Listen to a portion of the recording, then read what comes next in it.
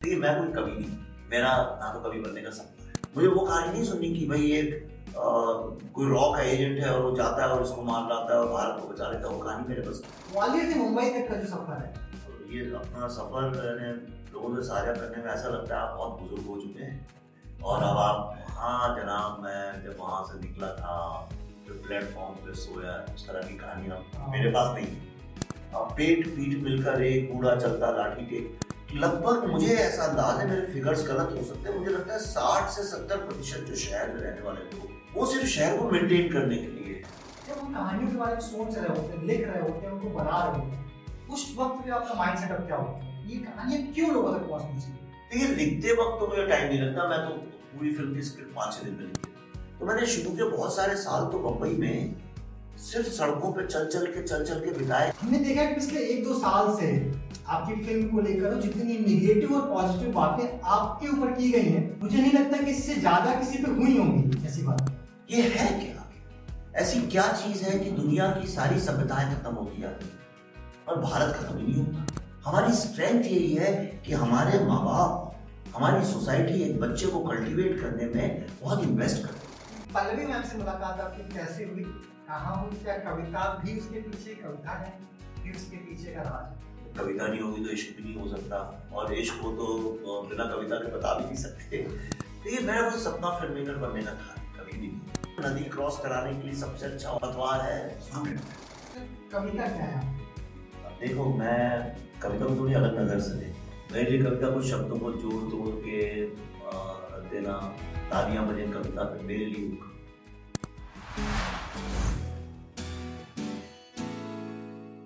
बहुत बहुत स्वागत है आपका कविशाला में। नमस्कार, मैंने मेरी खुशकिस्मती की मुझे यहाँ आने का मौका मिला। तो सर शुरुआत हम यहीं से करते हैं कि आपकी जो फिल्में हैं बहुत लोगों तक पहुँचती हैं, आपकी कहानियां लोगों तक पहुँचती हैं, आपकी किताबें लोगों तक पहुँचती हैं, बट लोगों को अगर विवेक अग्निहोत्री के बारे में जानना हो कि आप ग्वालियर से आते हैं, ग्वालियर से मुंबई तक का जो सफर है, अगर उस वहीं से शुरुआत करते हैं, वो दर्शकों को साथ साझा कर पाए। ये अपना सफर लोगों से साझा करने में ऐसा लगता है आप बहुत बुजुर्ग हो चुके हैं। और अब आप, हाँ जनाब, मैं जब वहाँ से निकला था फिर प्लेटफॉर्म पे सोया, इस तरह की कहानियाँ मेरे पास नहीं है। तो लेकिन हाँ, मैं अगर देखा जाए तो हमारी मिट्टी जो है वो तो उत्तर प्रदेश से है। मेरे पिताजी शाहजहानपुर के पास एक बहुत ही छोटा सा करीब सा गाँव है कन्योरा, वहाँ से थे। मेरी जो माँ है इटावा कानपुर के पास एक जगह, आप जानते हो कानपुर, तो वहाँ से थी और काफ़ी जिंदगी बीती है उत्तर प्रदेश में, कानपुर में। तो एक यानी वो जड़ तो मैं कभी छोड़ता नहीं हूँ अपनी, बहुत सीखा भी उत्तर प्रदेश से। और मैं पैदा हुआ ग्वालियर में, मेरे पिताजी संस्कृत के प्रोफेसर थे, तो ग्वालियर में पैदा हुआ, भोपाल में रहा, जबलपुर में रहा, फिर दिल्ली आया और फिर अमेरिका भी गया पढ़ने, हार्वर्ड में पढ़ा, फिर वापस दिल्ली आया, दिल्ली में एडवर्टाइजिंग में नौकरी की और उसके बाद फिर बॉम्बे गया एड फिल्म्स बनाने के लिए, और करते करते टीवी चालू हो गया, टीवी से फीचर फिल्म्स हो गई, दुनिया भर की चीज़ें हो गई। तो देखा जाए तो एक तरह से मैं अपने आप को ये नहीं कह सकता हूँ कि मैं यहाँ का हूँ, यही और यही मेरी आइडेंटिटी है, यही मेरी पहचान है, वो मैं नहीं कह सकता। मैं कई सारे कल्चर्स के थ्रू गुजरा हूँ। मैं चूँकि एक क्लिष्ट हिंदी के साहित्यकार का बेटा हूँ, तो हिंदी के साथ काफ़ी यानी हिंदी कवियों की गोदों में पड़ा हुआ हूँ, चाहे वो दिनकर जी रहे हों, चाहे शिवमंगल सिंह सुमन जी रहे हों, दुष्यंत कुमार रहे हों,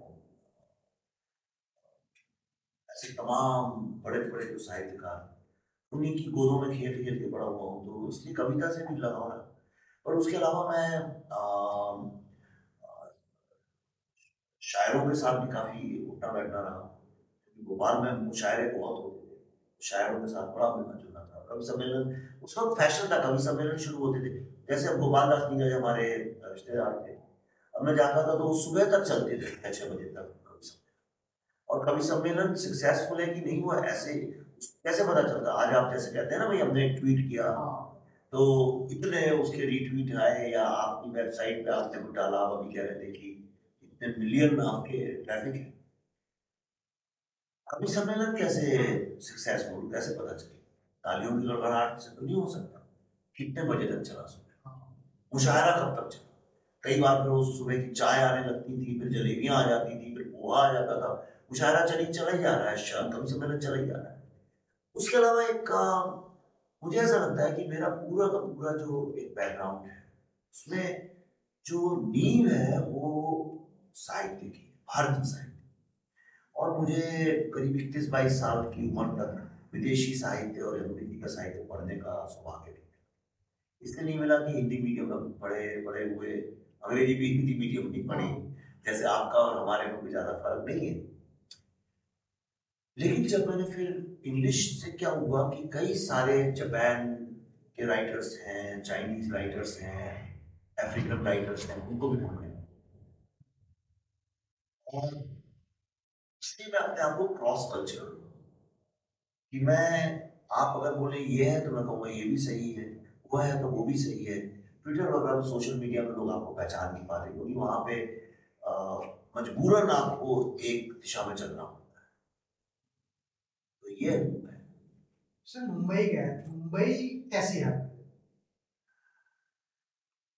आप पता नहीं, मैं बीच में पहले जब इतनी मारी नहीं थी मेरे नाम को लेकर ट्विटर में, तो मैं बहुत एक श्रृंखला में मैंने बहुत कविताएं डाली शहर करके। मुंबई अगर छोटी छोटी है भी, शायद कहीं पड़ी अभी मेरे नोट्स में हो तो आपको बता भी दूंगा, पर शहर के।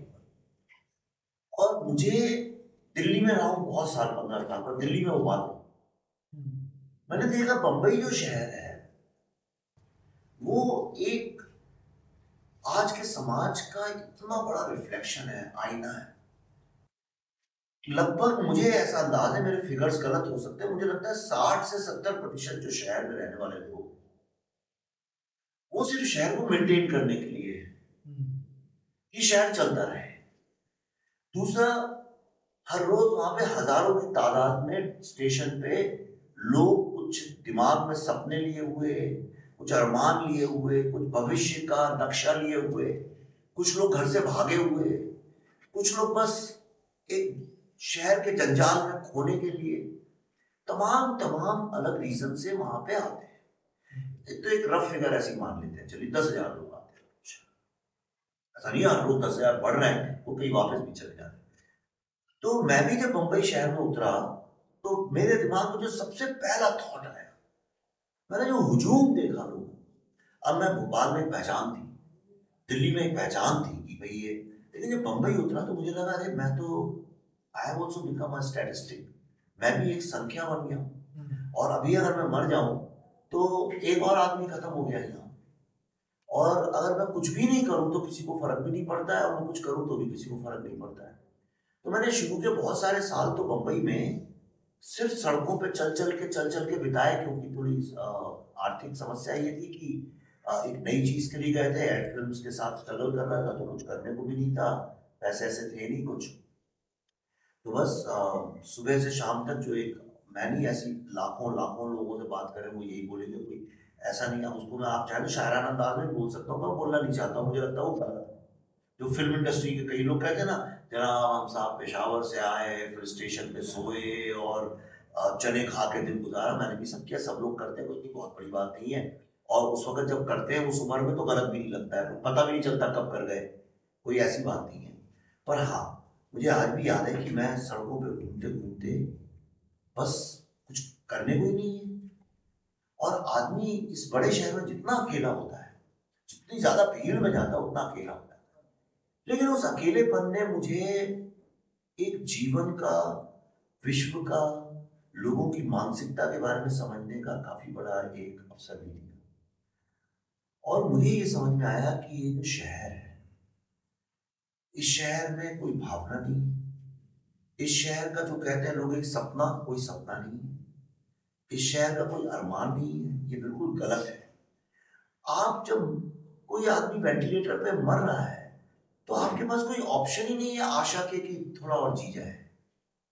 लेकिन स्थिति बड़ी खराब है। जो भूखा आदमी है, निराला ने लिखा है, सूर्यकांत त्रिपाठी निराला ने, पेट पीठ मिलकर एक, कूड़ा चलता लाठी टेक, वो स्थिति अगर जब आपकी है तो आपके आगे ड्रीम देखने के अलावा कोई ऑप्शन भी नहीं। एक शहर की सक्सेस तब है जब लोग ड्रीम देखना बंद कर दें। और फिर हम खुशहाल है किस बात का ड्रीम देखें। छोटा शहर है भोपाल, भोपाल में कोई ड्रीम नहीं देखता। जैसा था आज से 30 साल पहले वैसे ही अब थोड़े मकान और बन गए हैं। कानपुर में कोई ड्रीमिंग नहीं देखता है। वो पान खा के थूकते हुए मस्ती में बात करते हुए लोग प्रसन्न हैं। मैं ये प्रसन्नता को आप ये नहीं समझिए कि बड़ा मकान है, बंगला है, गाड़ी है इसलिए प्रसन्न है, बस है। बंबई में अगर किसी से आप ये पूछें कि क्या भाई तुम संतुष्ट हो, नहीं। प्रसन्न हो, नहीं। जहाँ जाना चाहते थे वहीं जा रहे हो क्या? तो लोगों को ये भी नहीं पता कहाँ जाना चाह रहे हैं, क्यों जाना चाह रहे हैं, और वो क्या रहा है उनके साथ। सुबह होती है, शाम होती है, जिंदगी यही तमाम होती है, ये हाल है। लेकिन मैंने उसका फायदा ये उठाया कि इतने अलग कल्चर के लोग, अलग अलग, हर आदमी तनाव में जीता हुआ, भागता हुआ, एक समुंदर की लहरें क्यों उठ रही हैं, क्यों गिर रही हैं, उनको पता ही नहीं है, बस उठ रही है और गिर रही हैं, जो अनजान आदमी। लेकिन जब फिलोसॉफिकली और एक शायर की नजर से उसी समुंदर को देखने लगो तो आप उन्हीं लहरों को एक अलग मीनिंग दे सकते हो, जीवन के बारे में सीख सकते हो।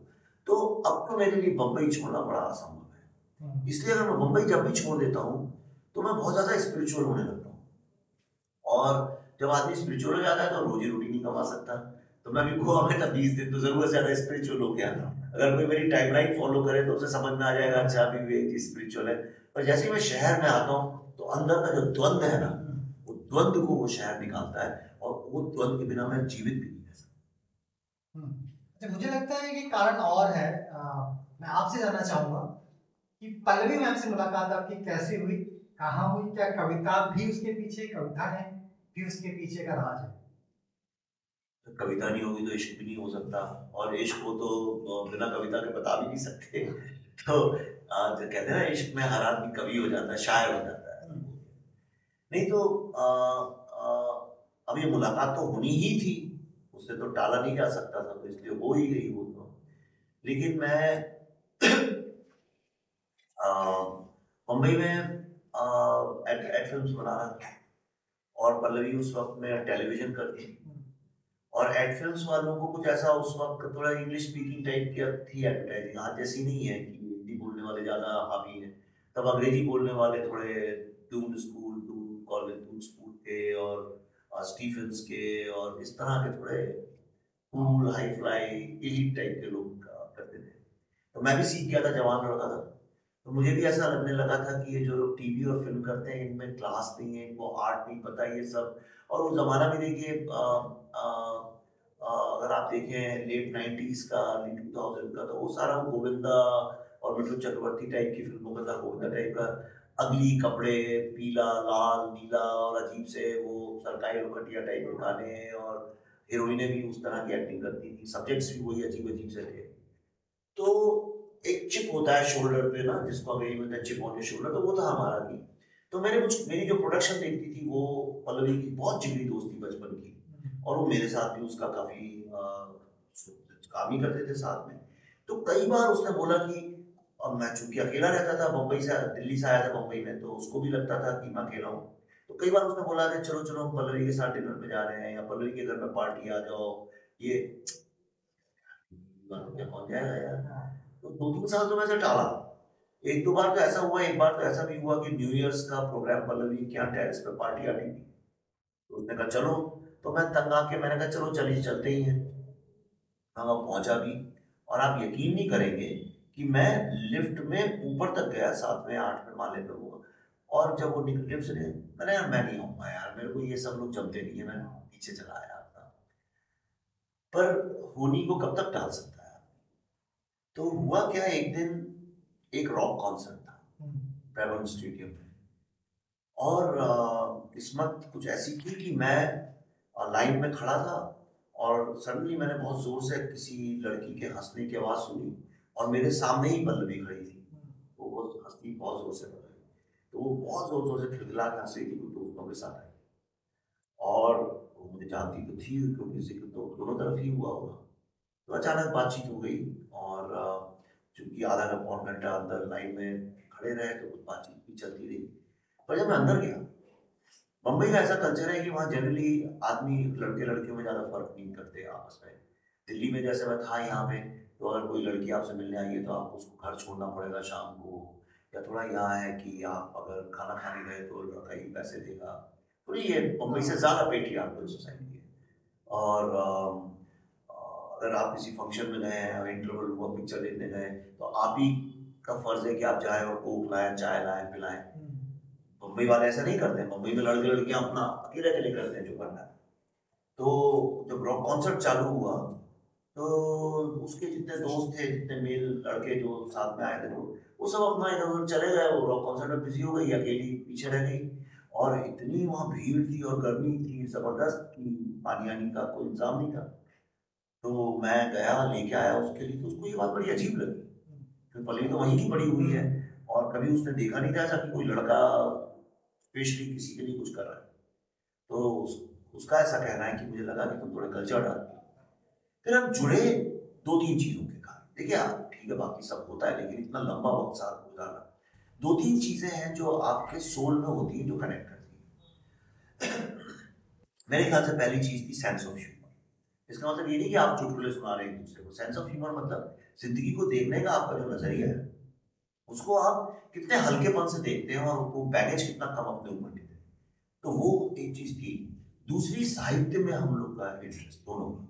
और साहित्य का मतलब ये नहीं कि आप कुछ कंधे पे आपने सोच ओढ़ लिया, कोई बोझ उठा लिया कि अच्छा हम साहित्य में इंटरेस्ट देना है। नहीं, जिंदगी में चलते फिरते कोई अच्छी बात को समझना, अच्छी तराशी हुई मूर्ति का जो वो जो तराशी है उसको समझना, अप्रिशिएट करना, मुझे लगता है वो जो एक चीज़ है कला की, वो जुड़ गई। तीसरी चीज़ जिसने हमको बहुत जोड़ा वो म्यूजिक। और ये 3 धरातल पे जब हम जुड़ गए तो उसके बाद बहुत चीज़ें आसान हो गई। मैं हमेशा सबसे कहता हूँ कि जब आपको साहित्य और कविता जोड़ती है तो वो रिश्ते जो हैं वो फिर ओछी बातों से बहुत ऊपर चले जाते हैं। पर समस्या ये है कि लोग उससे जुड़ते ही नहीं है आजकल, तो इसीलिए बात बात पे झगड़े भी होते हैं। आपने बताया कि जो दूसरा पॉइंट था कनेक्ट होने का, साहित्य जी। कविता है। क्या आपने कभी कभी कोई कविता मैम के लिए, या मैम ने कोई कविता आपके लिए लिखी हो? हाँ, मैंने तो कई पन्नों की लिखी नहीं, वो तो अभी है भी नहीं मेरे पास, लेकिन मैं काफ़ी लिखता भी था, लिखी भी हैं, होंगी भी शायद कहीं पढ़ी हुई, कुछ अंग्रेजी में भी लिखी है, हिंदी। देखिए मैं कोई कवि नहीं, मेरा ना तो कवि बनने का सपना है, लेकिन अपने को एक्सप्रेस करता रहता हूँ। तो ऐसा जो है, कई मैंने एक बार कभी लिखा, ट्विटर में डाला, तो एक सज्जन आगे कह, नहीं साहब आपकी वो तीसरी लाइन मीटर में नहीं है और आप पूरा हिंदी में चल रहा था, उर्दू का शब्द ले आए बीच में, गलत बात। तो लोग ज्ञान बहुत करते हैं, इसलिए मैं थोड़ा दूर रहता हूँ इन सब चीज़ों से। तो मैं कोई कवि नहीं हूँ, लेकिन हाँ, मेरे को मेटाफोरिकली अपने को एक्सप्रेस करना। तो जैसे शहर के साथ मैंने बहुत चीज़ें जोड़ के बहुत लिखा है, तो मैं लिखता भी रहता हूँ। आपने भी देखा होगा, 2 लाइन कभी लिख देता हूँ, कभी 3 लाइन लिख देता हूँ, और उस वक्त जो फील कर रहा हूँ वो लिख देता हूँ। तो और दूसरा, बातचीत करने का आपका लहजा। जैसे मेरे मित्र हैं जावेद अख्तर साहब। अब जावेद अख्तर साहब अगर राजनीति पे बात कर रहे हैं, या मजहब पे बात कर रहे हैं, या वो शहर की द्वंद्व के ऊपर बात कर रहे हैं, या अपनी पत्नी के साथ मोहब्बत की बात कर रहे हैं, या खाने की, बिरयानी की बात कर रहे हैं, वो हर चीज एक तरीके से ही बात करेंगे। एक जो लहजा है बात करने का, उसमें कहीं ना कहीं आपको ये समझ में आ जाएगा मिजाज इस आदमी का शायर है, और सारा खेल मिजाज का, राइट। अब जैसे गालिब का है, जो जब उनको बुलाया जफर साहब ने, तो उनका वो जो बड़ा फेमस शेयर नहीं है क्या, जो आंखी से ना टपका लो, हर बात पे कहते हो तुम कि तू क्या है। अब देखिए वो है तंज, ज़ौक़ के ऊपर तंज है, लेकिन जिस तरह से उन्होंने कहा है वो एक मिजाज अलग है। बिल्कुल सर, बहुत सारे लोग हैं, हम लोग आपने बताया कि हिंदी मीडियम से निकल कर आए। आज की जिंदगी में बहुत बड़ी दुविधा है। इवन अब तो थोड़ा अच्छा लग रहा है कि हिंदी बहुत उठ रही है। एक सपना देखना, आप ऐसी जगह से आए, हिंदी मीडियम से आए, और उसमें बहुत सारी ऐसी चीजें थी कि उसके बाद हम मुंबई जाकर आपने जो भी सपना आपने पाल रखा था उसको फॉलो किया, कुछ बनाया। तो ये जो जर्नी थी पूरी, प्लस आपका जो पहला प्रोजेक्ट था, पहली फिल्म थी, जब आपको लगा कि हाँ मैं यही करने तो आया था, उसके लिए आपको जो अंदरूनी शक्तियां हैं, अंदरूनी पावर है, वो कैसे मिला? और इस सब के लिए आपने अपने आप खुद को रेडी कैसे रखा? देखिए, मेरा कोई सपना फिल्म मेकर बनने का था नहीं, कभी भी नहीं था, ईमानदारी से कभी नहीं। मैं तो साइंस पढ़ी, उसके बाद मैंने इकोनॉमिक्स पढ़ी, उसके बाद मैंने एडवर्टाइजिंग पढ़ी, तो एकदम विपरीत है सब। और मैं एडवर्टाइजिंग में था और बहुत अच्छा सक्सेसफुल भी था। तो लेकिन अचानक क्या हुआ कि ये कुछ टीवी में सुभाष जी के यहाँ जी में उस वक्त नया नया था सब, तो उन्होंने बोला कि कुछ टेक्निकली साउंड लोग चाहिए, एडवर्टाइजिंग वाले टेक्निकली साउंड थे, तो मैंने उनके लिए कुछ बनाया, एक टेलीफिल्म बनाई। उस टेलीफिल्म को किसी ने देखा लंदन में, तो उन्होंने कहा हमको यही बनानी है, तो वो लोग जुड़ गए उस चक्कर में, और वो फिल्म बनी पहली चॉकलेट। उस समय मैं कई बार बोल चुका हूँ, उस जमाने का दौर कुछ ऐसा था कि एक्टर लोग जो थे वो बिना बिना कोई फॉरेन की फिल्म देखे, हॉलीवुड फिल्म देखे साइन नहीं करते। तो उस चक्कर में चॉकलेट हो गई, फिर गोल हो गई, फिर तीसरी फिल्म हो गई, और मुझे पता ही नहीं चला कब मैं एडवर्टाइजिंग से शिफ्ट कर गया, और मैं दोनों चीजें साथ साथ कर रहा था, एड फिल्म भी कर रहा था साथ। फिर एक वक्त आया करीब 2009 के 8 या 9 के आसपास, मैंने कहा नहीं, मैं ये करने नहीं आया हर समय इस प्रेशर में कि आप वो कहानी बताएं, वो फिल्म बनाएं जो लोग देखना चाहते हैं, और ये तो बहुत चलेगी। ये जो बहुत चलेगी का जो सिस्टम है, इसने, मुझे ऐसा लगता है, इंसान के अंदर का जो एक करेज है, अंदर का जो प्रतिभा है, जो एक अंदर का साहस है, उसको खत्म कर। आज आपको बड़ी मुश्किल से ऐसे लोग मिलेंगे जो कि अपनी बात के लिए दुनिया से लड़ने के लिए तैयार है, और अगर आप अपनी बात के लिए लड़ने के लिए तैयार नहीं तो आप साहित्यकार नहीं, फिर आप झुंझुना लेकर बैठे हुए हैं और आप लोगों को आकर्षित कर रहे हैं। ऐसा मेरी पर्सनल, मेरी निजी व्यक्तिगत विचार, मैं ये नहीं कह रहा हूँ यही सत्य है। तो एक वक्त आया जब मैंने कहा कि मैं कोई ऐसा एड तो नहीं छपा था कहीं, ऐसा विज्ञापन की आइए बम्बई में आके फिल्में बनाइए, ऐसा तो कुछ नहीं था। मैं तो अपनी मर्जी से आया था बम्बई, और मैं बहता गया और फिल्में हो गई। लेकिन कुछ ऐसी चीजें हैं जो, जिनको मुझे ऐसा लगता है कि जो मैं महसूस करता हूँ और जिस तरह से उसको मैं समझता हूँ, उस तरह से शायद दूसरा व्यक्ति नहीं समझता। ये मेरा पॉइंट ऑफ व्यू क्या है, मेरा इंटरप्रिटेशन क्या है, मेरा उसको देखने का नजरिया क्या है। और अगर मैं अपने आप, देखिए कमर्शियल फिल्म में क्या होता है, आप लोगों को इम्प्रेस करते हैं कि अरे देखो बड़ी अच्छी लोकेशन है, बहुत सेक्सी हीरोइन है, और गजब का एक्शन है, आओ देखो। जो लोग देखना चाहते हैं, और लोग क्या चाहते हैं हमेशा, हल्का फुल्का सेंसेशन, ये इंसान की नीयत है। आपको गॉसिप क्या हो रहा है, अगर यहाँ पे 10 लोग खड़े हो तो आप कहेंगे अच्छा अंदर क्या चल रहा है। अगर बाहर से कोई निकलेगा, उसने देखा ये सब लोग यहाँ बैठे हुए हैं 10 लोग, तो पक्का वो बाहर वाले से कहेगा अच्छा चल रहा है क्या अंदर, और झांक के देखना चाहेगा। ये इंसान की नीयत है। तो आप क्या उस व्यक्ति के लिए अपना क्रिएटिविटी कर रहे हैं, या आपने कहा नहीं ये चीज मैंने देखी है और ये मेरे लिए बहुत जरूरी है कि ये मैं समाज तक लेके जाऊं उस बात को। अब उसमें समस्या ये, समाज तक आप अपनी भाव ले जाना चाहते हैं, तो आपको कोई और पैसे क्यों दे आपके काम के लिए? आप खुद करिए, अपना कुआं खुद खोजिए, अपना पानी खुद निकालिए आप उसमें से, करेक्ट। तो अब ये समस्या खड़ी हो गई। तो फिर मैंने स्टूडेंट्स को पकड़ा, क्योंकि वही एक गरीबी में कहते हैं ना, नदी क्रॉस कराने के लिए सबसे अच्छा औजार है, पतवार है स्टूडेंट, क्योंकि उसके अंदर वही जोश और एंथुसियाज्म होता है। और हम लोगों ने बहुत ही सस्ते बजट में फिल्म बनाई, बुद्धा ना ट्रैफिक जैम, क्योंकि वो बात मैं लोगों तक पहुंचाना चाहता था। अब वो 6 साल अटकी रही, ऐसी नौबत आ गई कि घर वापस चलो, भोपाल चलो, वहां जाके कुछ करो, पढ़ा लो, कुछ नहीं होगा तो किसी प्राइवेट कॉलेज में नौकरी वोकरी मिल ही जाएगी, कुछ तो पढ़ा ही सकते हैं। बिल्कुल ये नौबत आ गई। पर तब मुझे एक चीज दिमाग में आई कि ये मैं अपने को फिल्ममेकर के झांसे में काहे को बेवकूफ बना। अगर मैंने कैमरे में एक चीज शूट की है तो वो थिएटर में ही रिलीज हो, ऐसा कौन सी किताब में लिखा है? ये कौन सा नियम है? मैंने एक फिल्म बनाई है तो आपके यहाँ आ सकता हूँ, आपके ऑफिस के 10 लोग बैठे हैं, उनको भी दिखा सकता हूँ, और गली गली घूमते घूमते चौराहे चौराहे जा जाके 10-10 लोगों को दिखा सकता हूँ। और फिल्म का मकसद ये था, एक बात कहनी थी जो उन तक पहुंचे, और अगर वो 100-200 लोगों को जो दिखा रहे उनमें से 2-3 लोगों को भी समझ में आ गई बात, तो आपका सफल हो गया। तो मैंने कहा मैं कौन हूँ? मैंने कहा मैं कहानीकार, मैं स्टोरी टेलर। ये दुनिया में सिर्फ कहानियां चल रही, हर चीज, ये डेमोक्रेसी, ये साइंस, ये ईश्वर है या नहीं, ये सब कहानी है। ये डेमोक्रेसी क्या चीज है? पकड़ के दिखाए कोई? हम तुमसे प्यार करते हैं, दिखाओ पकड़ के जरा उस चीज को। अगर आप ये कहते हैं कि भाई ईश्वर दिखाओ, मुझे ईश्वर नहीं है दिखाओ, तुम नहीं दिखाओगे तो हम नहीं मानते, तो मैं कहता हूँ डेमोक्रेसी पकड़ के दिखाओ। कहाँ है डेमोक्रेसी? दिखाओ। आप 99% चीजों में इसलिए विश्वास करते हैं जो है नहीं, एक दो चीजें आती हैं उसमें आपको, तो जो आपको सूट करता है विश्वास, सब कहानियां हैं। हम दुनिया को कहानियों के ही थ्रू समझते हैं। अगर आपके माँ बाप आपको बचपन में कहानियां ना सुनाए तो आप विश्व को समझ ही नहीं पाएंगे, जीवन को समझ ही नहीं पाएंगे, सब कुछ कहानी। और एक पुण्य वाला व्यक्ति और एक पापी दोनों बैठ के बस कहानियां ही सुना रहे हैं। आप आधी कहानी यहां से उठा लेते, आधी वहां से उठा लेते। गांधी और गोडसे दोनों कहानियां ही है, राम और रावण कहानियां ही है। जो अतीक मारे गए वो और सदगुरु दोनों कहानियां ही हैं, क्योंकि आपके जीवन में उनका क्या रिश्ता है? कहानियां हैं। तो मैंने कहा कि अगर हम कहानी सुनानी है तो वो कई माध्यमों से सुनाई जा सकती है।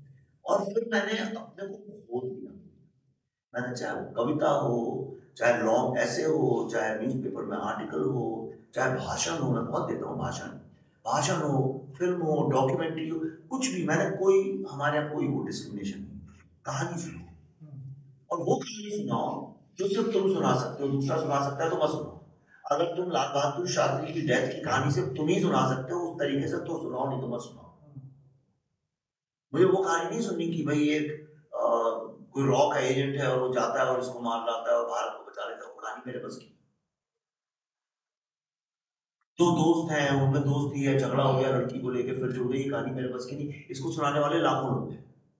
मैं वही कहानी सुनाऊंगा जो मुझे विश्वास है सिर्फ मैं ही सुना सकता हूँ, और अभी तक तो मैं वैसा कर नहीं रहा। नहीं, बिल्कुल। और मतलब मैं ये भी आपसे जानना चाह रहा हूँ कि ऐसे वक्त पे जब पूरा बॉलीवुड, हॉलीवुड से, साउथ से, इधर उधर से मूवीज की स्क्रिप्ट उठा के उनको रिक्रिएट कर रहा है, दोबारा से बना रहा है।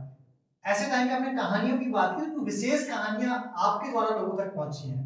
जब हम कहानियों के बारे में सोच रहे होते हैं, लिख रहे होते हैं, उनको बना रहे होते हैं, उस वक्त पे आपका माइंड सेटअप क्या होता है? ये कहानियां क्यों लोगों तक पहुंचनी चाहिए?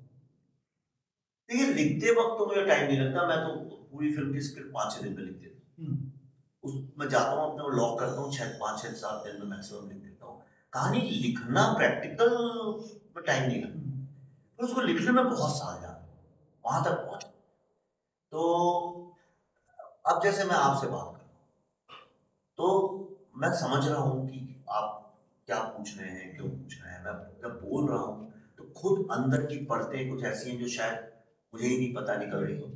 समाज को देख रहा हूँ, कई चीजें बोल नहीं पा, कई चीजें महसूस कर रहा हूँ, क्या चल रहा है इस दुनिया में, क्या सही है क्या गलत है, उस पर विचार चलता रहता है, देखता रहता हूँ। जैसे भी मैं आ रहा था यहाँ, मैंने कहा कि आज़ादी के बाद से हम लोगों ने जैसे कंपटीशन आपस में कर ली है पूरे भारत में कि कितनी बदसूरत बिल्डिंग्स हम बना सकते हैं। अब तुमने बनाई, अच्छा गुड़गांव में गंदी, तो आओ बेटा हम पूना में इससे भी गंदी बना दें। तो हम लोगों ने जैसे कंपटीशन किया, ये मेरे को विचार आया। ओके, अब ये विचार कहाँ तक जाता है उसको मैं पकने देता हूँ दिमाग में। अगर विचार में ताकत नहीं है तो अपने आप थोड़े दिन में मर जाता है, और उसमें ताकत है तो वो जीवित रहता है और अंदर से कुरेदता रहता है, परेशान करता रहता है, सोते जागते उठते बातचीत करते हुए कहीं ना कहीं दिमाग में चलता है। और ये कैसे पता चलता है मुझे? अब मैं ट्रेड सीक्रेट बता रहा हूँ। कैसे पता चलता है कि आप 4 लोग के साथ बैठे हैं और बात चल रही है, समझिए आईपीएल के बारे में, और थोड़ी देर में या तो आप बोर हो गए और उठ के चले गए वहां से, या आप धीरे धीरे बात को घुमा के वहां ले आए जो आपके दिमाग में द्वंद्व चल रहा है। तब समझ में आता है मुझे, नहीं ये बात जो है ये मेरे लिए इंपॉर्टेंट है, और लोगों का भी मुझे पता चलता है कि लोगों के लिए इंपॉर्टेंट है कि नहीं। और ऐसे करते करते वो बुनता फिर मैं लोगों के विचार क्या है। आप ट्विटर वगैरह में देखिए, मैं कई बार बहुत सवाल ऐसे ही डाल देता हूँ। मैंने कुछ दिन पहले लिखा, व्हाट इज सिन, पाप क्या है। अब मैं कहीं कहानी में अटका हुआ था तो मैं दुविधा अपनी कि भाई ठीक है, आपने कहा कि भाई ये मैं शास्त्रों के हिसाब से पाप ये है, या आपने कुरान पढ़ा और बोला पाप ये है, आपने बाइबल पढ़ के बोला कि पाप ये है। आपके माँ बाप ने बोला था बेटा पाप ये होता है ना, किसी का पैसा चोरी कर लेना पाप होता है। ठीक है, ये तो हमने सुना है, पर जो जीते जागते लोग हैं, जो जेब से पैसे निकालते हैं और टिकट खरीदते हैं, वो क्या समझते हैं पाप क्या है? तो जब वो नीचे 1000-1500 लोग लिखते हैं कि पाप क्या है, ओके, तो कहीं ना कहीं मुझे समझ में आता है कि लोग क्या समझते हैं और क्या गैप है, उन्हें क्या समझना चाहिए। तो वो जो पर्सपेक्टिव है उसको मैं लाने की कोशिश करता हूँ। तो मेरी ये प्रोसेस रहती है। जैसे अभी मैं एक फिल्म कर रहा हूँ द टेलीफाइन, वो शुरू कहीं और से हुई थी। मैंने जब शुरू का जो थॉट था मेरा कि इस पे बनाऊंगा, तो थॉट कुछ और था, और वही थॉट चलते चलते चलते चलते चलते मुझे एक ऐसी गुफा के अंदर ले गया जो मुझे खुद नहीं पता था मैं ऐसी एग्जिस्ट भी करती और कभी घुसूंगा उसके अंदर, और करते करते वो एक अलग कहानी बन गई पूरी। तो मेरी ये प्रोसेस रहती है। सर, कविता क्या है आपकी?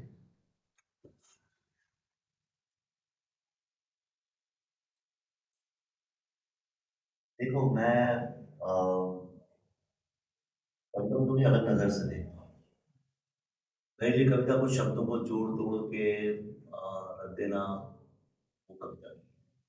तालियां बजे कविता पे, मेरे लिए वो कविता। मेरे लिए कविता वो है जो जीवन के एक ऐसे पहलू की तरफ मुझे ले जाए जो मैंने महसूस किया है लेकिन उसे व्यक्त नहीं कर सकता। मुझे लगता है ये कविता का कविता का पर्पस है। आपके समझ लीजिए आप ही के दिमाग में तरह तरह के गांव बसे हुए हैं और आप सिर्फ 4 या 5 गांव से ही परिचित हैं। गांव आपके अंदर है और आपका गांव कौन सा है ये भी आपको नहीं पता। आप किस मिट्टी के हैं, कौन सा गांव की मिट्टी आपकी, आपको नहीं पता।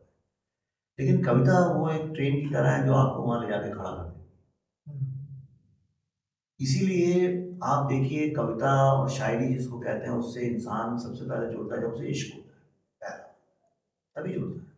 आप जितनी भी 16-17 साल के बच्चे लड़के लड़कियों की अगर डायरीज अगर आप देखें तो पीछे के पन्नों में जैसी ऊटपटांग शायरियां लिखी। आदमी अपने को नेचुरली कम से कम शब्दों में व्यक्त, और वो प्रतिभा, वो जो चीज है मेरे ख्याल से वो कई कविता बनती है। और कविता को यूं देखिए कि सागर के समुद्र के साथ जोड़ा जा सकता। समुद्र क्या है, कविता की भी 3 स्टेजेस हैं। अगर आप देखिए कविता क्या है तो सागर से किसी पूछिए समुद्र क्या है तो बोलेगा कि भाई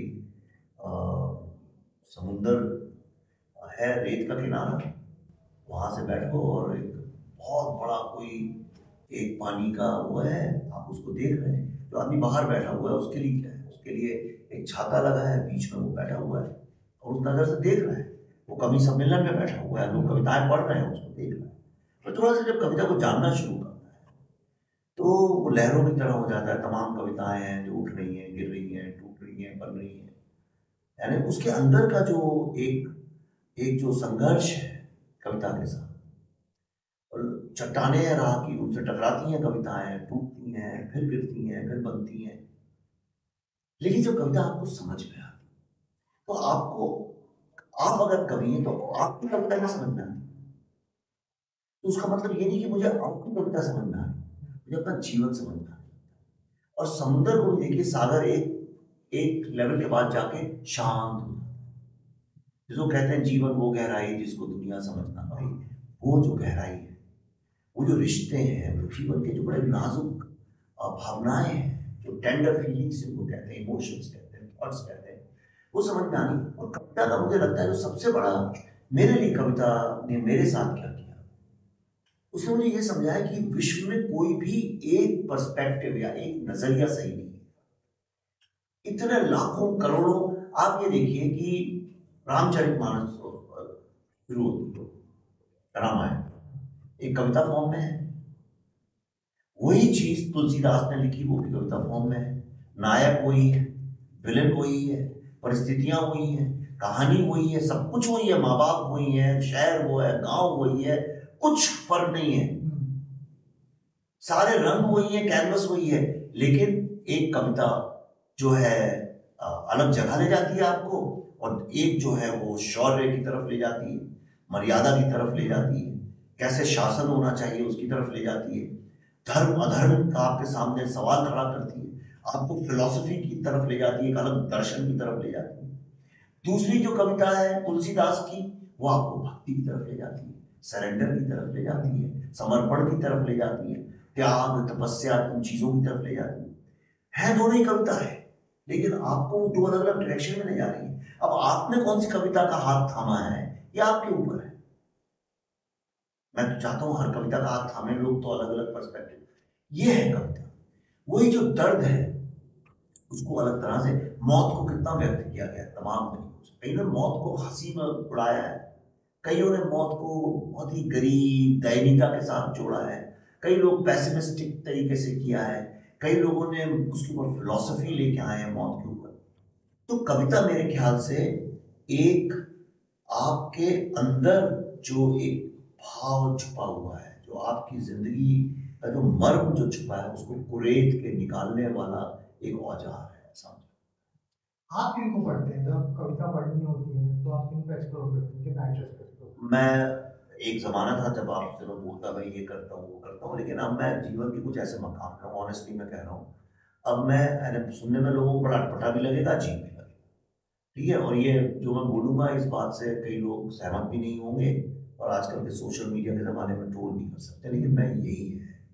पिछले 2 4 5 साल से मुझे ऐसा लगता है कि लगभग 5 1 साल से मैंने, अब फिल्में देखता हूँ बहुत, कौन एक्टर है कौन डायरेक्टर है मैं परवाह भी नहीं।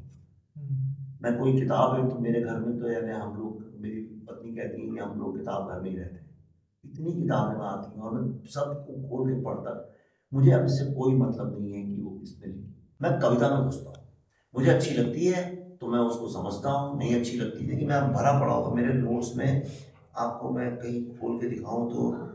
अब आप देखिए, अब कविताएं कविताएं भरी पड़ी है, अंग्रेजी की एक जगह किसने लिखी है, मैं नाम कहीं आपको नाम दिखेगा, देखिए मैं जानबूझ के, ऐसा नहीं है लिख सकता हूँ, मैं जानबूझ के नहीं लिखता, क्या होता है। अरे मैं आपको कोई बहुत अच्छी 2 लाइनें सुना,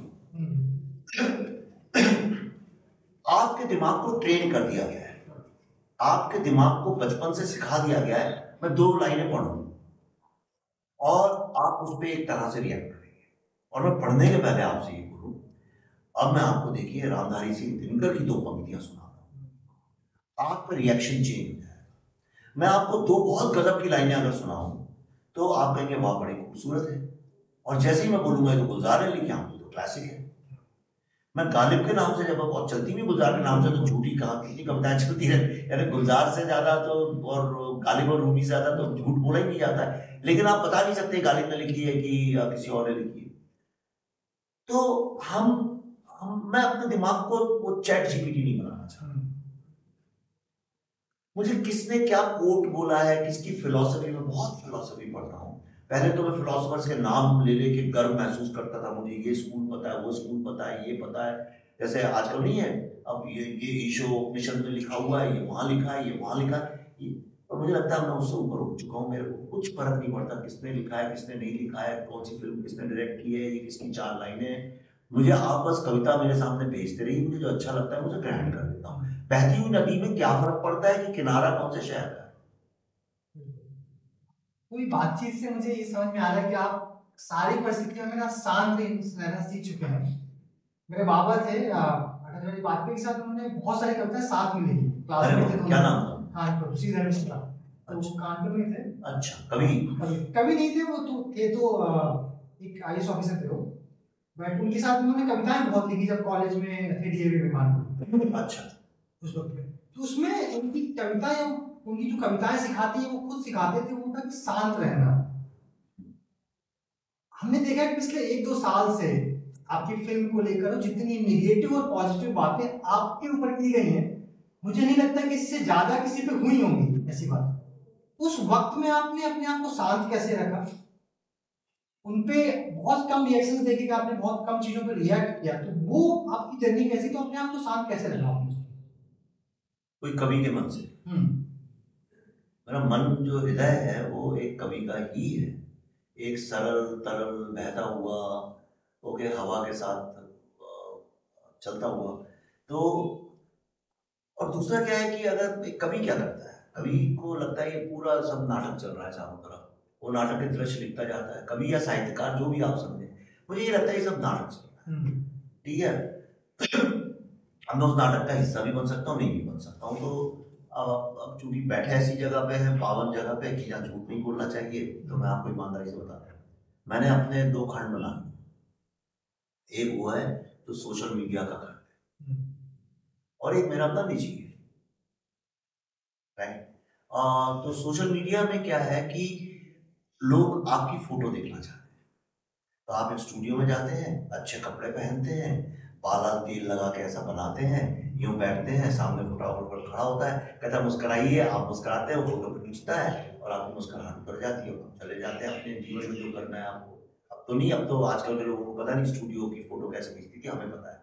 वो पूरा प्रोग्राम बनता था एक, अरे इस तारीख को जाएंगे, और सर धज के जाते थे, वो थोड़ा पाउडर वाउडर भी लगाता था और बाल आपको कंघा देता था, आप बनाते थे। आपने कभी खिंचाई होंगी शायद कॉलेज में। हाँ, और परिवार वाले नहीं खिंचा, गाँव में अभी भी खींचती हैं, पूरा परिवार जाता था, यो हाथ रख के, मियाँ बीवी अभी यानी चप्पल जूतों से लड़ाई करके आए, लेकिन वहाँ बैठे हैं, मुस्कुराइए, आपने मुस्कुरा दिया। मेरे लिए सोशल मीडिया की सिर्फ उतनी ही मेरे जीवन में, तो वो एक अलग है। और बाकी मैं एकदम डिटैच रहता हूँ, मुझे कुछ फर्क नहीं पड़ता क्या चल रहा है क्या नहीं चल रहा, पूरी धरती भी गिर जाए अभी, पूरी दुनिया में मुझे कोई फर्क नहीं पड़ता, मैं उस स्थिति में अभी नहीं। अच्छा, आपको अभी तक आपकी जो फिल्में आई हैं, किसी एक फिल्म में प्राउड फील होता हो कि ये फिल्म बना के मतलब ये तो मुझे करना ही था, कौन सी फिल्म हो? अभी उसका मुझे लगता है सिर्फ बीजी अभी वो निकली नहीं है, उसका निकलना अभी बाकी है। मैं जिस फिल्म पे काम कर रहा हूँ, टेली फाइल्स, मुझे लगता है वो शायद वो फिल्म, इसलिए क्योंकि मेरे दोनों माँ बाप फ्रीडम फाइटर्स थे, और मैंने भारत का इतिहास पढ़ा भी बहुत है। मेरे दिमाग में एक प्रश्न हमेशा से चलता आ रहा है कि आखिर ये भारत है क्या? किसी और राष्ट्र जैसा नहीं है। क्या भारत एक संस्कृति है? क्या भारत एक सभ्यता है? क्या ये एक राष्ट्र है? क्या भारत एक विचारधारा है? ये है क्या? ऐसी क्या चीज है कि दुनिया की सारी सभ्यताएं खत्म होती जाती हैं और भारत खत्म ही नहीं होता? अगर आप एक ईमानदार प्रैक्टिकल आदमी की तरह से सोचें, प्रैक्टिकल और साइंस को पकड़ के अगर चलेगा, वो हर चीज भारत में है जिससे सोसाइटी खत्म हो जानी चाहिए। यानी एक आदमी सुबह शाम जहर पी रहा है फिर भी जिंदा है, तो क्या ये शिव का आशीर्वाद है कि तुम जितना जहर पियोगे उतना तुम जीवित रहोगे? ये है क्या? ये इतना कॉन्ट्रडिक्शन है। हम यही 10-12 लोग बैठे हैं, मैं आपको शक्लों से बता सकता हूँ, इतना कॉन्ट्रडिक्शन है इस देश में, जिसको हम विविधता बोलते हैं, मैं उसको कॉन्ट्रडिक्शन। विविधता क्या होता है? मतलब आप रोटी दाल लेके बैठे हैं खाने के लिए और मैं बिरयानी लेके बैठा हूँ, ये हम दोनों साथ में काम करते हैं, दोस्त हैं बचपन, बड़ी कॉन्ट्रडिक्शन है हमारे और आपके बीच में, इसको हम डाइवर्सिटी बोलते हैं, मतलब अलग अलग चीजें हैं, लेकिन वो सब इतने सालों से जिंदा भी हैं, इतने आक्रमणों के बावजूद भी हम जिंदा हैं। तो मैं हमेशा समझने की कोशिश करता हूँ भारत क्या है, और मेरा बड़ा अंदर से ऐसी इच्छा है कि मैं भारत को लेके एक जो बड़ा मेरा जो सोच है वो मैं लोगों तक एक कहानी के रूप में ला सकूं, जो मैं समझता हूँ। आप देखिए पूरे दुनिया में इसको राजनीति ने खराब कर दिया है, इस विषय को जो मैं बोलने जा रहा हूँ, इसको राजनीति ने बहुत ही दो स्तर, बहुत ही निम्न स्तर पे ले आए, लड़ाई कर दी दो लोगों के बीच में, एक कहते हैं हम इसको मानते हैं, एक कहते हैं नहीं मानते। लेकिन आप देखिए पूरे विश्व में कितने राष्ट्र है, कितनी सभ्यता है। भारत एकमात्र ऐसी सभ्यता है या राष्ट्र है जो इसको भारत माँ बोलता है और देवी मानता है। कहीं भी दुनिया में आज तक कहीं पे भी, और इसका कोई रिलीजन से लेना देना नहीं है, इसका एक बिलीफ सिस्टम से लेना देना, एक सभ्यता से लेना देना। ना इजिप्ट ने, ना रोम ने, ना चाइना ने, ना जापान ने, ना अमेरिका, इन सभ्यताओं ने तो कभी किया नहीं, किसी राष्ट्र ने नहीं किया। तो ऐसी क्या यूनिक चीजें हम करते हैं और उस पर विश्वास करते हैं? क्या है? देखिए मदरलैंड बोलना एक अलग चीज होती है। अच्छा, आप देखिए भारत के लोग राष्ट्र की परिभाषा को नहीं मानते, इसीलिए आपको इकलौता एक देश है पूरे विश्व में जो कि कॉन्स्टिट्यूशन को नहीं मानते। यानी ऐसे कहते जरूर है हम मानते हैं, लेकिन उनका जो अंदर अंदरूनी जो विश्वास है वो कहते हैं कॉन्स्टिट्यूशन वगैरह तो ठीक है, लॉयर्स और जजेस और पॉलिटिशियंस के लिए है, पर हमारी तो अपनी सभ्यता है प्राचीन। हम कितना भी एआई आ जाए, सफलता आ जाए, कुछ भी आ जाए, हमारा जो कोर है, सारी दुनिया के लोग सक्सेसफुल क्यों होना चाहते हैं? ताकि वो दुनिया के सामने खड़े होकर बोल सके हम सफल हैं, और वो गाड़ी बंगले इन सब चीजों का आनंद उठा सके। भारत में जो यंग लड़का है, वो लड़की है, वो सफल क्यों होना चाहते? सिर्फ इसलिए कि उसके माँ बाप के पास लौट के आके बोल सके, देखो माँ, देखो पिताजी तुम्हारे पहुंचों के आशीर्वाद लेके गए थे, और देखो आज तुम्हारा बेटा जो है गूगल में नौकरी कर रहा है, आओ हम लोग घुमाते हैं, देखो माँ तुम्हारे लिए हम ये लेके आए, तुम्हारे पास फ्रिज नहीं है, तो फ्रिज लगवा दिया। ये आपको स्थिति पूरे विश्व में कहेगी। और माँ बाप, उनका इतना त्याग, इतनी तपस्या, बच्चों को खड़ा करने के लिए सब कुछ, पूरा जीवन जो लोग त्याग करने के, माएँ तो करती हैं, आपकी माँ ने भी किया होगा। एक आप तो छोटे शहर के आप जानते हैं, जॉइंट फैमिलीज में एक कमाने वाला होगा, बहन के भी बच्चे, भाई के भी बच्चे, दोस्त के भी बच्चे आके पढ़ रहे हैं, एक आदमी कमा रहा है और नौकरी क्या कर रहा है, कहीं पे क्लर्क है या टीचर है, साइकिल में जा रहा है, साइकिल से आ रहा है, लेकिन वो 6-7-8 बच्चे पढ़ रहे हैं वहां पे, घर वालों के सबके, क्योंकि वो सबसे समर्थ। ये जो सेक्रीफाइस है, ये जो त्याग और तपस्या की जो क्वालिटी है, जिसको स्पिरिचुअलिज्म से जोड़ते हैं हम, ये आपको विश्व में कहीं नहीं मिलेगी।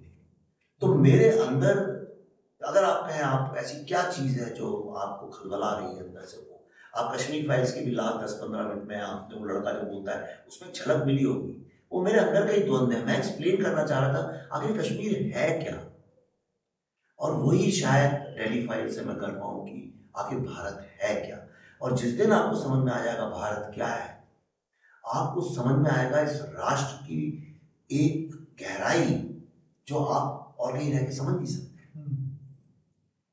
कविशाला पे लोग बातचीत कर रहे हैं तो कुछ कविताएं तो होनी चाहिए, और आप बहुत अच्छा लिखते हैं, कविताएं भी बहुत अच्छी लिखते हैं। अरे नहीं लिखता हूँ भाई, चलिए मैं आपको वक्त भी आप ज़्यादा, मैं कवियों की तरह हाँ हाँ ना ना ये सब नहीं करूँगा आपके साथ। मैं कोई सोच के नहीं आया, मैं आपको जो मैं चलते फिरते गाड़ी में या अभी आपके यहाँ से निकलते हुए या बाथरूम में खड़े हुए लिखता हूँ, वो सुनाना चाहता हूँ। इसलिए क्योंकि जो क्राफ्ट के साथ कविताएं लिखी होती हैं उनको क्राफ्ट के साथ सुनाना पड़ता है। धुंध में लिप्त है शहर, आकाश दिखता नहीं, सूरज निकल गए बादल पर कोई किला नहीं। तुम भी होते तो बेहतर होता, क्योंकि कोई साथ हो तो सफर कट ही जाता है। पर तुम भी तो आजकल इस शहर जैसे ही हो, खुद में लिप्त, अपनों से दूर, वक्त से खफा, और कोई किला नहीं, मौसम हो या रिश्ता बदल ही जाता है। जैसे अब मैंने पढ़ा भी, देखी, बहुत हुआ आओ अब भूत से नाता तोड़ते हैं। शहरों में एक बना होता, बहुत हुआ आओ अब भूत से नाता तोड़ते हैं, बीत रहा जो इर्द गिर्द जरा उसे भी देखते हैं। कानून की धज्जियां, गरीब की मजबूरियां, चौराहे पर घूरते युवा, चुन्नी के बोझ से झुकी युवतियां, झुंझुने बजाते नामर्दों की बारात, तमाशबीनों की नई जमात, और भी हैं कई हसीन नजारे इस शहर में। चलो तो ये मेरे शहर के साथ आज आग यहाँ लगी, कल वहां लगेगी। इस आग में है गर्मी ज्यादा, अब इस पे शर्त लगेगी। आग में हाथ सेंकने वाले तो छुप जाएंगे अंधेरे में, जो शर्त लगाने वालों के अभी सिर्फ घर जलते हैं, जल्दी उनकी बस्ती जलेगी। और जब आएगी बारी चिताओं को जलाने की, तो इस शहर में कोई भी आग नहीं, सिर्फ राख मिलेगी। तो इस तरह से मैं लिखता हूँ, यानी क्या बोलूं। शानदार सर। तो क्या लगता है आगे 10, 20, 25 सालों तक जो आप जैसे जिस तरीके का हिंदुस्तान आप देख रहे हैं? ये सुनिए, इस शहर में एक गली ऐसी भी तो होगी जहां मेरी भी एक कहानी रहती है। ये मैं बहुत पहले अकेले वैसे 2-2, 4-4 लाइनें लिखता रहता हूँ। शहर पे मैंने सबसे ज्यादा लिखा है, और राजनीति से जब बहुत व्यथित हो जाता हूँ, बहुत दुखी हो जाता हूँ, तो राजनीति पे लिखता हूँ। आजकल राजनीति पे बहुत सारी बातें खुल के बोल नहीं सकते हैं, मेरे ख्याल से कविता एक जरिया है जिससे बोली जा सकती है। बिल्कुल सर, आपने भी भारत की जो विविधता में एकता है उसकी बात की, जिक्र कर दिया उसका, और उसमें काफ़ी चीज़ें हैं, काफ़ी नज़रिए हैं। अगर हम उसी नज़रिए से देखें कि अगले आने वाले 10, 20, 25 सालों में क्या कुछ परिवर्तन, इतनी स्ट्रेंथ है, इतनी कमियां हैं, उसके बावजूद क्या सब कुछ सही रहने वाला है, क्या परिवर्तन आने वाले हैं, आपकी व्यूज क्या है? ये क्या आने वाला उसके बारे में मुझे नहीं पता, पर क्या है वो मैं जानता हूँ, और जिसको झुटलाया नहीं जा सकता जो सत्य। मैं आपसे एक बात बोलना चाहता हूँ, मैं अभी गाड़ी मारा था, मेरे दिमाग में विचार आ रहा, मैं आपसे अगर बोलूँ कि विश्व की जितनी भी टॉप बैंक्स हैं जहाँ से पैसा डिस्ट्रीब्यूट होता है, उसके सीईओ जो हैं वो चाइनीज लोग हैं, और जितनी वर्ल्ड की टेक कंपनीज हैं, चाहे गूगल हो, माइक्रोसॉफ्ट हो, एडोबी हो, सबके जो सीईओज हैं, डिसीजन मेकर्स हैं, चाइनीज। मैं अगर आपसे बोलूँ वर्ल्ड के जो टॉप साइंस रिसर्च में जो लोग हैं वो चाइनीज लोग हैं। अगर मैं आपसे ये बोलूँ कि फिलेंथ्रॉफी जिसको बोलता है वर्ल्ड, उसमें सबसे ज़्यादा चाइनीज लोग काम कर रहे हैं। मैं आपसे बोलूँ सबसे ज़्यादा दुनिया में एयर होस्टेसेस जो हैं वो चाइनीज होते हैं।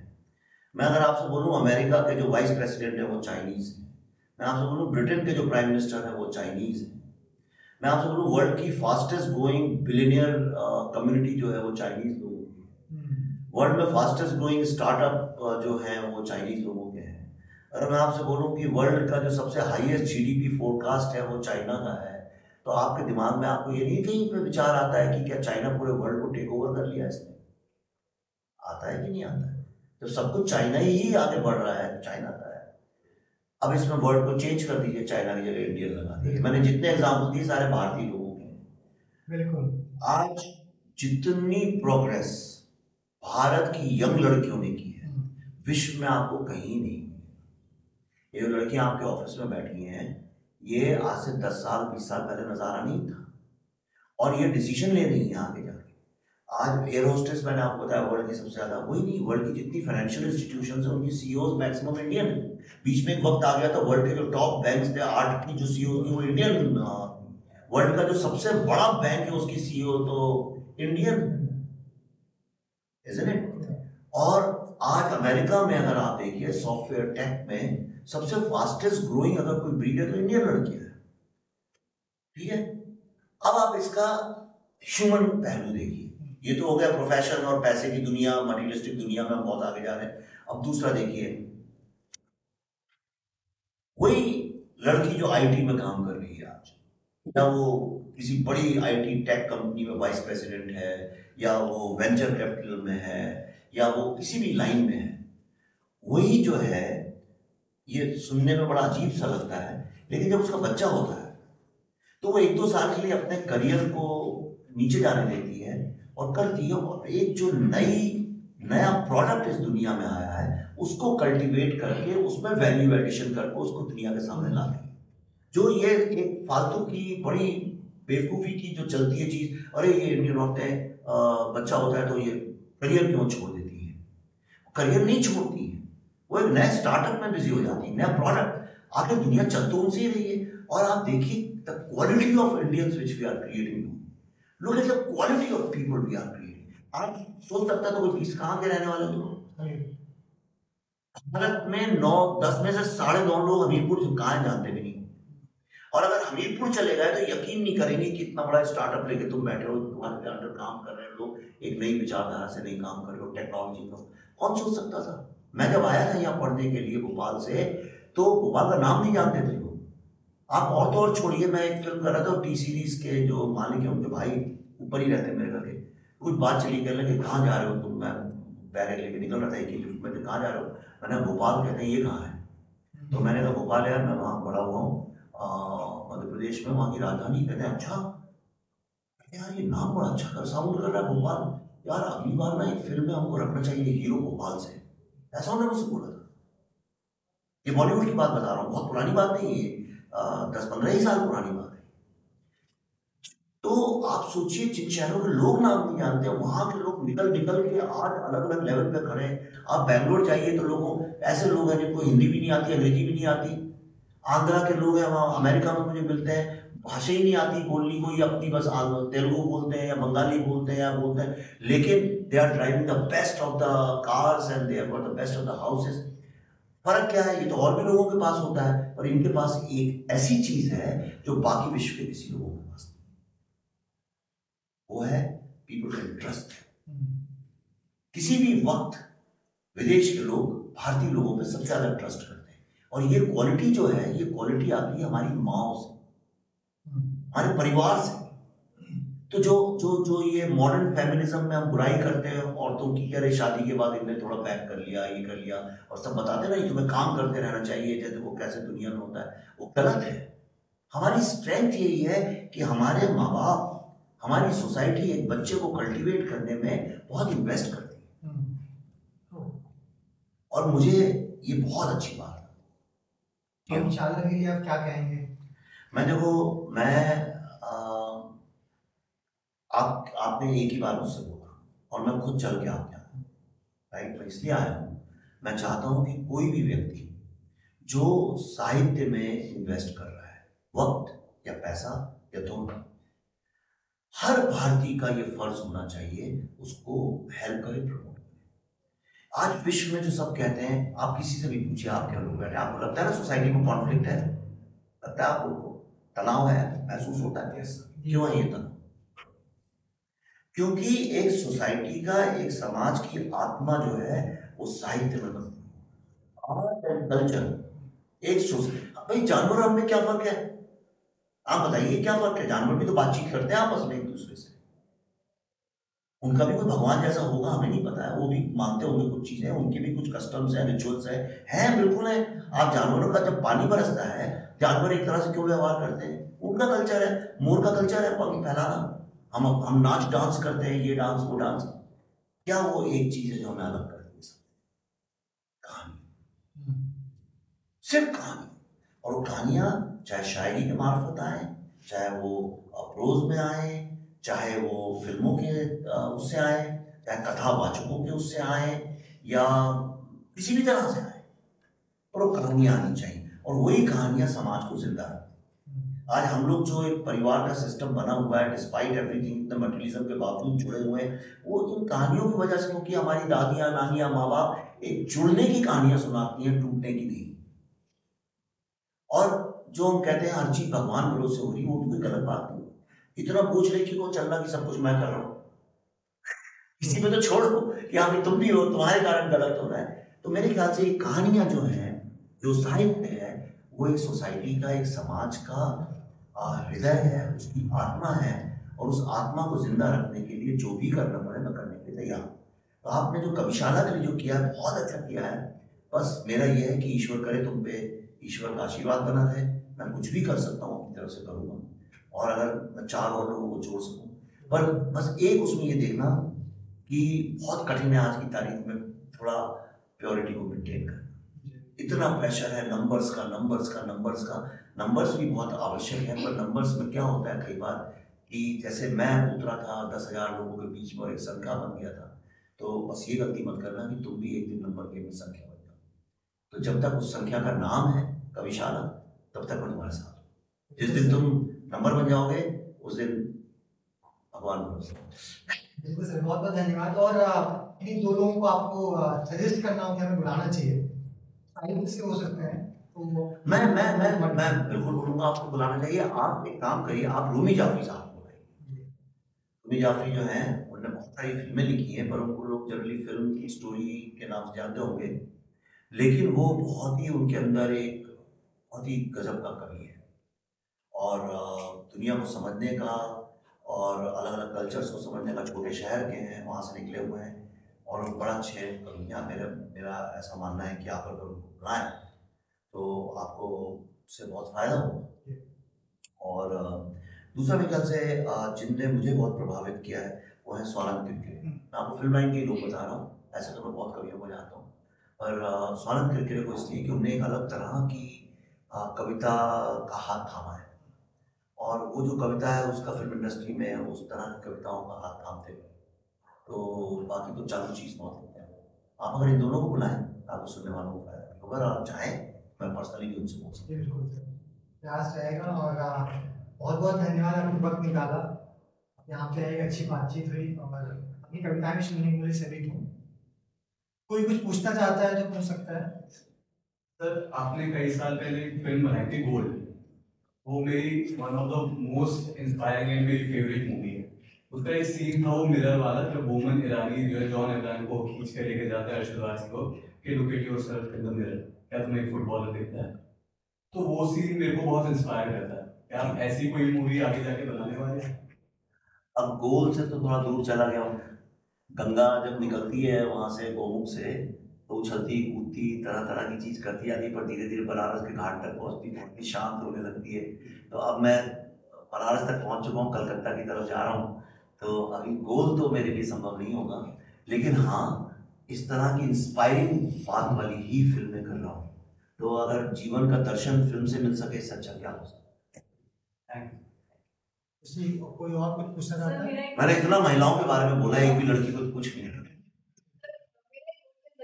स्पिरिचुअल है।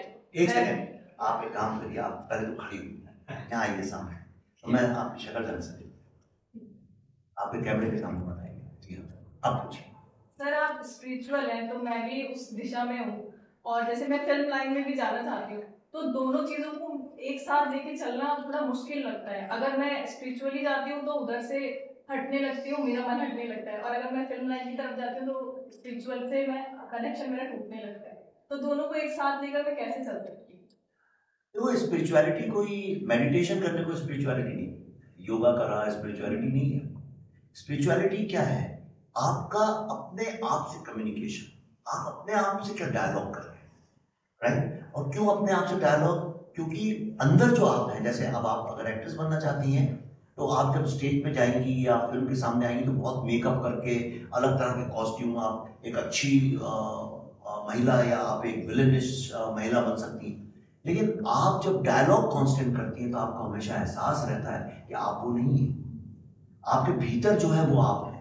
उस भीतर को जब आप पकड़ के चलते हैं, वो आपका नॉर्थ स्टार बन जाता है। नॉर्थ स्टार मतलब आपका गाइडिंग फोर्स लाइफ का बन जाता है, तो आपको दिक्कत नहीं होती। अक्सर गलती क्या होती है कि कई बार हम लोग, जैसे बहुत सारे लोगों को मैंने देखा है 2-3 साल में, कि वो रील्स बनाते हैं। मेरे दोस्त हैं, कई लड़कियां मैं जानता हूँ, उनको बनाते और उस तरह के कपड़े पहनने में तो उनको कहीं विश्वास हो गया वही यही है जो सारे स्टार्स हो जाता है। कई बार उनको यही लगने लगता है कि शायद मैं यही हूँ, और फिर वो सारे जिंदगी के अपने निश्चय और निर्णय उस हिसाब से करने लगते हैं। लेकिन उसको अगर आप तोड़ दें उस बांध को, और आप अपने अंदर अपनी रूह को पकड़ के चलें, तो आपको कभी दिक्कत नहीं। कहाँ के रहने वाली हैं? मैं अयोध्या में आपके माँ बाप वहाँ रहते हो? नहीं, सब यहीं पर रहते हैं। और अयोध्या से हो तो बस अयोध्या को मत भूलो जिंदगी भर, और कहो मैं अयोध्या हूँ। कितनी भी सक्सेसफुल हो जाओ, मैं अयोध्या हूँ, वो तुम्हें खींच के वापस ले आएगा। वैसे ही माँ बाप के साथ बैठ के खटिया में वैसे ही बात करो, जिंदगी तुम्हारी सही रहेगी। यही spirituality. Thank you. Thank you.